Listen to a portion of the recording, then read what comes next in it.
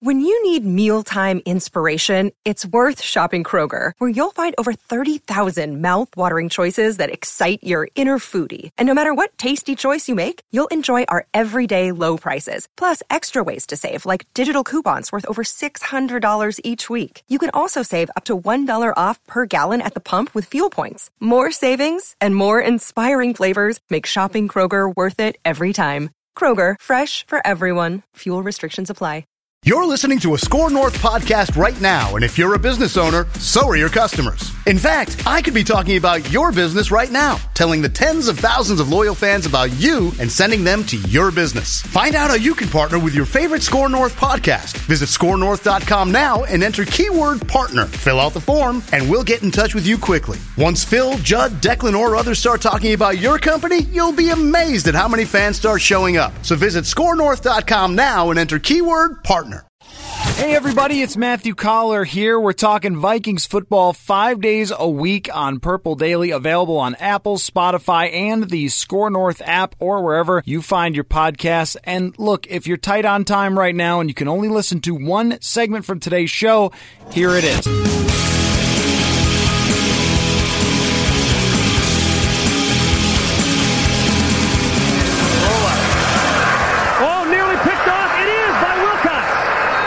He made a great defensive play. He smelled it, zipped across the field, tipped it up, and had the presence of mind to hang on. All right, we are back here on Purple Daily. Jonathan, could you actually play that again so Solomon can hear it? Cunningham on a rollout. Oh, nearly picked off. It is by Wilcox. He made a great defensive play. He smelled it, zipped across the field, tipped it up, and had the presence of mind to hang on. Solomon Wilcots, you intercepted 2 passes in your career, and I found one of them on YouTube. Well, that's like needle in the haystack right there, isn't it? It was a tipped ball. It was against Randall Cunningham, so it's not like you picked off a scrub. You picked off one of the best quarterbacks of all time. Yeah, it's easy to remember when you have so few. The other came against Warren Moon. He's not bad either, so. You only picked off the greatest. Well, I guess you could say that. Solomon, I want to ask you about this because you did play in Minnesota, but also people here love Randall Cunningham for the 1998 season. So as I was tracking this down, I'm watching Randall Cunningham play. I think it's 1989. And he is just amazing at this time. I mean, it's 3rd down and 12 or something. Everyone's covered. He takes off. He dodges a bunch of people. There's one point where he launches a throw 50 yards down the field. I mean, he just is incredible. What was it like to play against Randall Cunningham? You know, I would imagine it's the same way it was against Michael Vick or the same way that it is currently against Lamar Jackson. I remember in that same game, later it was a 3rd down play. He broke out, and I knew I had to be the guy to make the tackle. And if I would have missed, he walks in the end zone. And I think I went for his waist. By the time it was done, I had his ankle. But I was able to get him on the ground and stop him from picking up a 1st down. And, man, he was elusive. He had a talented arm. He had a rocket arm. Mm-hmm. He could throw it as well as any of the great passers during that time. But he was a load on 3rd down just because he was so elusive. And he would get out of the pocket, wait for you to drop deep, and then he'd scramble and pick up a 1st down. He killed many defenses that very same way. You know, Solomon, we'll get to NFL offseason stuff, but I love, talking about some of the players from back in the day because I am an old YouTube game junkie. So I like to go back and see kind of who I missed or forgot about and things like that. And so I started doing some research on Cunningham. And in his era from 87 to 98 where he was a regular starter and then, he goes away from football but comes back after 98. He was right up there in terms of quarterback rating. So just passing with Troy Aikman, Elway, Bernie Kosar, and right behind Warren Moon, Marino, and Kelly. I don't think he gets enough credit for that. And the more research I did, I feel like Cunningham belongs in the Hall of Fame. I think it's a strong argument. What the Hall of Fame is requiring is that high level of play over a long period of time, particularly if it leads to championships. And you and I both know he played well enough to get the Vikings to a Super Bowl except of all the people to miss a kick, you don't expect Morten Andersen to be you expect him to miss a kick. Right. And that robbed them of an opportunity. I think probably if they get to that game, they're going to play the Denver Broncos against that great Elway team. And if they're able to win that game, I think we're having a whole different conversation, because Randall Cunningham was as good as any of the great quarterbacks during his time. He was a better athlete. The guy was a tremendous punter. And I'm telling you, he was a starting quality punter. They just didn't want him to punt anymore because they didn't want him to get hurt. He was so valuable at quarterback. Right. But when I tell you he was as good as any punter who's ever punted in the NFL, he was. And so he was as talented. He had a beautiful arm, beautiful throwing motion. And I think had he just did it longer, or had maybe it resulted in one of those trips to a Super Bowl and a Super Bowl victory, I think we're having a different conversation. Yeah, and I also think part of it is that era of quarterbacks is amazing. I mean, there's a good, half dozen or more players in that era who you can say were decided easily Hall of Famers, and he maybe gets lost in the shuffle a little bit there. And then some of the down years, some of the injuries and things like that. But his winning percentage is actually a little higher than Elway's, which I think would blow most people away. Anyway, Solomon, so you are doing some stuff for Pro Football Focus now. You've been a broadcaster for a long time. You played in the NFL for a long time as well. I want to know your perspective on this NFL offseason in terms of how much things have shifted just over the last week, because of course our world is kind of crazy right now, but for people like me who are lucky enough to just sort of focus on football and avoid everything else, it's been nuts, Solomon. We have Tom Brady playing for the Tampa Bay Buccaneers. We've got Phillip Rivers playing for Indianapolis. Just give me your perspective on how much the league has changed just over this last week. Well, it's shifted, I think, in a number of ways. Obviously, we have a great player like Tom Brady leave a team that he's won so many games for the last 20 years. Typically, a team would not even let a guy go, particularly when they're playing still at a high level, as Tom Brady is, let's face it. But the fact that he picks the Tampa Bay Buccaneers, right, that if he wins with the Buccaneers and they win a Super Bowl, that would be akin to walking on water, right? Yes. I mean, he will have lifted, I think it's been 12 years, something like between 9 and 12 years since the Bucs have even been to the playoffs. So if he gets them there and wins the Super Bowl, that Super Bowl will be played at Raymond James Stadium. He will solidify himself as, no doubt, undoubtedly, it wouldn't be arguably, it'd be undoubtedly the greatest quarterback in the 100-year history of our game. But you're right, Phillip Rivers moving on, another future Hall of Famer, $25 million, one-year deal, goes to the Colts, a team that was once manned by Peyton Manning and Andrew Luck, and now they get Phillip Rivers. And then for Teddy Bridgewater to go to the Panthers, and it looks like Cam Newton's going to be moving on. It looks like Andy Dalton's going to be moving on. We've seen monumental shifts when it comes to the quarterbacks who were once staple with their team. Now they're playing somewhere else. I think it's amazing. Yeah, I know. And I kind of am sitting here on pins and needles waiting to find out what happens as we go forward with this, not only just free agency period and wrapping up some of the loose ends, but also just whether we're playing football on time and things like that are making everybody nervous. But I can't wait for this season to come already. I'm like, please don't delay this. Please get everything sorted out in time, because there are so many interesting shifts and interesting changes. And one of them, Solomon, that has me fascinated is just New England and Bill Belichick's situation. If you're Bill Belichick, do you look at it as, I can't have a 3-13 season? I'm Bill Belichick. I don't want that stain on what I've done over this long, amazing career as a head coach. Or do you say, what is a 9-7 season different from a 3-13 to me when I only think in terms of championships? I wonder what you think New England, what their approach will be to this, the rest of this offseason now after losing Brady. Well, I can tell you right now, Bill Belichick not only wants to have a winning season, he wants to win every game. He wants to win every single quarter of every single game. So right, yeah. If anyone even think they're going to mention tanking and Bill Belichick in the same sentence, you're just not paying attention. You clearly don't have any understanding of who this guy is and what makes him tick. He wants to win every single moment of every single game. He understands history. He does, it's posterity and legacy and all those things on his mind, but it's really about the moment. And I know it looks like, without Tom Brady, they're kind of left for dead. People have underestimated Bill Belichick for a long time, and if they haven't learned anything by now, is that you don't underestimate him. That's where the term "in Bill we trust" comes from. No one knows what he really is doing. No one knows what he's going to do. But what we've all have learned is you better trust whatever it is he plans to do, because it tends to almost always work out right. Is he 100%? No.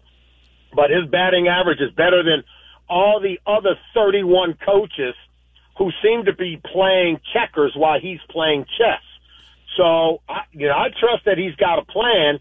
He knew there was a potential for him to lose Tom Brady. I don't believe he thinks he's going to go into this with Stidham as his quarterback. But if that's his decision, then that means he knows more about Stidham than the rest of us. And so he knows it's not a very strong division also. So I'm curious as to what he's going to do, but I've also learned to not bet against him.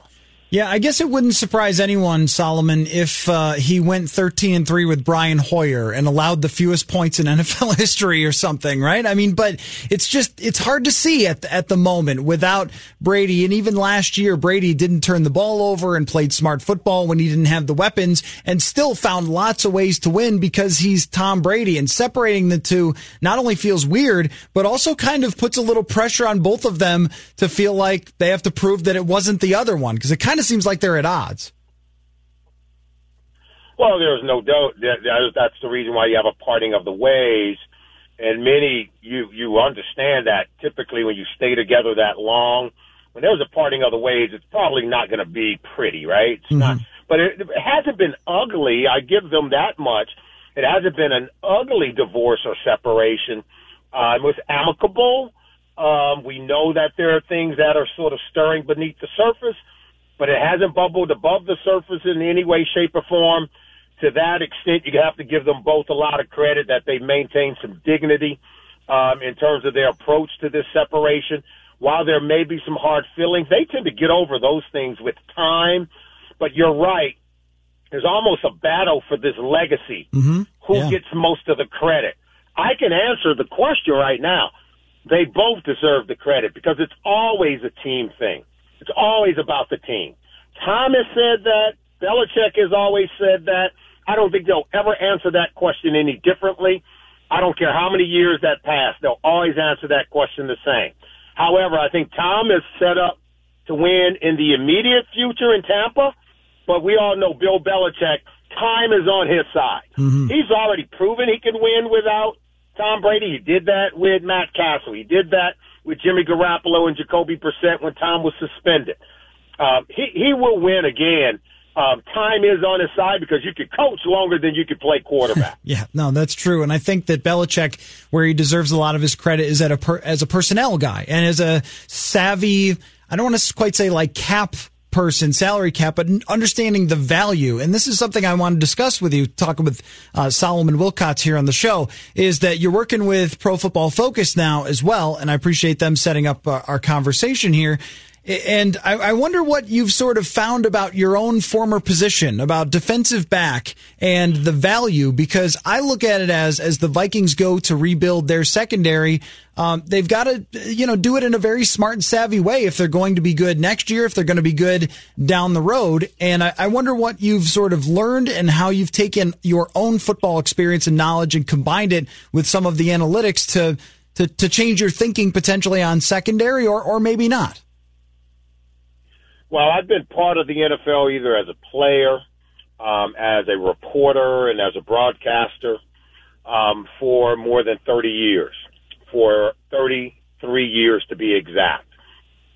So that experience, I'm not leaving on the shelf. You have to build upon that. But the data analytics has helped us to uncover and unearth some things that may have been left on the cutting room floor in times past.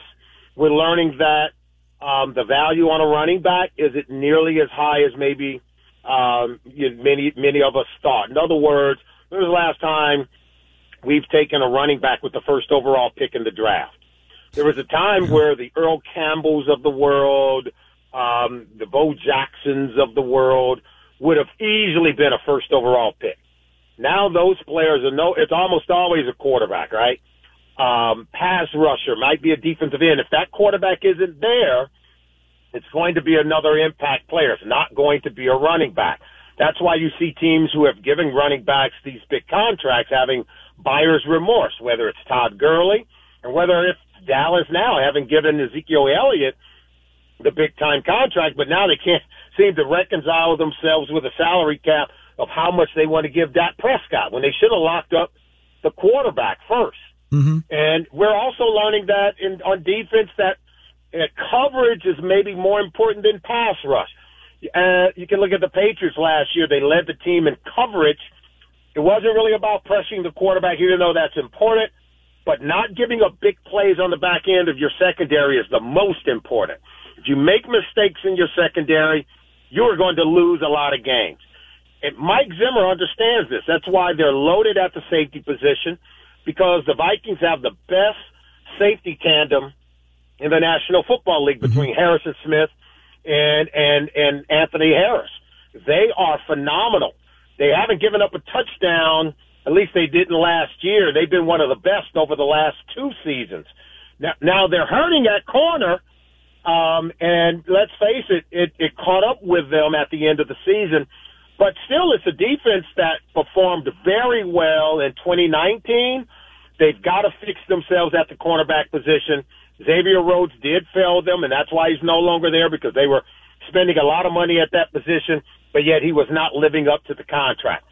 You can bet they're going to go into the draft looking to snag one of these top corners off the board. Yeah, I totally agree, and I think that they're in a good position to do it. Solomon, before I let you go, I got 2 more things. I need a 1991 Vikings memory, but I'll save that for a second. But as the Vikings go forward here, they have a decision to make with Anthony Harris that I think is not easy because of their salary cap situation, and they do have to rebuild the secondary. But also, you have Kirk Cousins that I'm sure you'd love the PFF stat of how good he is with a clean pocket, and he hasn't always had the most clean pockets over the last couple of years with the Vikings. So how do you balance deciding, whether it's using your experience or numbers or whatever, deciding which positions to pour the most resources into if you're the Vikings and you have a lot of spaces that you need to fill over the next year or 2? Yeah, they went offensive line at the top of the draft last year, and it was smart business. But this year, I think they've got to come away with a receiver, and they're set up well to go into the draft to do that, to replace Stephon Diggs. But I think you've got to get a real playmaker, and I think so it's okay to use a first-round pick there. I suspect that because they're so deep, this draft is so deep at receiver, I think you can go first round with the pick that you got from Buffalo and get the corner. Mm-hmm. And then in the second round, you can go and get the wide receiver. And then in third round, go back in because it's heavy with offensive linemen, and you can get the offensive lineman in that third round. But you've got to understand how to value these picks. The quarterback is the number one.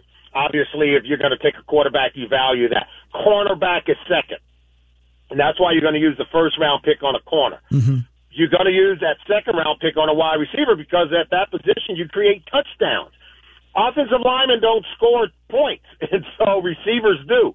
And so that's why you want to use the second-round pick at a very valuable position at the wide receiver position, and then look to go with the offensive line in the third round. It allows you to address all of those top needs, but you're not going to be able to fix everything in this year's draft, but at least that's the direction you want to head in. All right, Solomon, before I let you go, it was a kind of a wild year that you were here in Minnesota in 1991. What do you remember about it? I remember it being the most talented team I've ever played on anywhere at any time. Oh, wow. We had Hall of Famers everywhere, not just Chris Carter and Gary Zimmerman.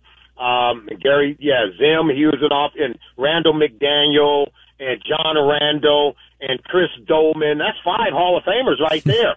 But we didn't even talk about Herschel Walker We're going to talk about guys like Darren Nelson, Anthony Carter, Steve Jordan. I'm telling you, we were loaded. Joey Browner. I mean, we were loaded. We beat the 49ers that year and won it easily. You know, we were 8-8, but we should have won so many more games. We even missed the playoffs. So while it was the most talented team I ever played on, it's probably one of the most disappointing outcomes to a season ever. To finish 8-8 when we had that kind of talent, there was something wrong. There was something really wrong, but we were much better than what that record showed. Yeah, well, it really is a supremely talented team, and then Denny Green takes over after that and goes forward and wins a heck of a lot of football games. Well, Solomon, it has been absolutely outstanding to catch up with you on old football, which I love, and new football and the analytics, and I love what you're doing now, working with Pro Football Focus, and you're, like you said, longtime NFL player, NFL broadcaster. You have a very cool career, and I hope we can catch up again, man. I'll bring you some more old games that I'm watching. That'd be great. Let's be sure to do it. Thanks for having me. Yep. Thanks, Solomon. Solomon, it has a great Twitter name, Solomon Wilcots, at Solomon's Wisdom. That is fantastic. It is. Not enough clever Twitter names out there in the world. It's usually, like me, I just use my name. Same with you. Everyone from PFF is _ Steve, Eric. Like, these is not exciting at all. You know, when Solomon said something was wrong there, like, yes, what could it be? Did they change coaches the following year and perform better at football? Was that maybe the thing you're alluding to? Possibly. 91 is a great year, though, because old football, there just wasn't as much scoring, so they have a lot of great, hilarious scores in 91 for the Vikings. Against the Bears opening week, they lost 10-6. What? Oh, there's more. There's a lot more. They beat the 49ers, as he mentioned, 17-14. They lost 26-0 against the Saints. They lost 6-13, 13-6 against Denver. This is in the real NFL. These games are happening. And then they had some barn burners where someone scored 20 points. But they had an 18-13 loss against the Tampa Bay Bucks. And the second to last week, 20-14. And then in the final week of the season, they lost to the Packers 27-7. So it was an incredibly low-scoring era in the NFL. What's crazy about that is that they were still middle of the league in scoring as a team. They still finished 13 after having all of those just really low scores and horrendous offensive outputs. They were still 13th. Do you remember playing Madden when you were a kid and you'd have like 40 points a game? You're like, this is so unrealistic. Oh, yeah. And now that's like the average? Yes, absolutely. I was playing Madden 97 the other day. And so I started replaying the Vikings 97 season and videotaping highlights. What has the quarantine done to you, Colin? Nothing. This is just the stuff I do anyway. But that's what's great is I can be like, quarantine, it's not me being weird or anything. This is America now. It's a tough break. I had to play Madden 64 and videotape the highlights to potentially make it into an article about replaying the 97 season. It's nuts. But I do have some observations about that too. Is one, the first N64 Madden game had some glitches to it. One is that you could run a Hail Mary every time, roll out with the quarterback. The receiver would go down the field, stop, come back to you, and be wide open. So if you just rolled out, then you would have all sorts of time. And as soon as they turned around, wide open every time. You could also throw a Hail Mary to Chris Carter, and he would catch it almost every single time if your throw was even halfway accurate. And Robert Smith is amazing on that game. Yes. I will say that. The 97 Vikings have to be the most forgotten Vikings team. They won a playoff game. Randall Cunningham came into that game, and it was hideous. It was a crazy, crazy win. We talked about it a couple weeks ago on the show where there was the onside kick and all sorts of stuff happened. But because 98 was so special, 97 just goes by the wayside. They were a very good team and fun to play with on Madden 97, but no one cares because everyone would want to play with Randy Moss. So that's why I was thinking about maybe I should replay the 97 season because everyone forgets about it. These are the thoughts that I have in my brain. During quarantine. And other times.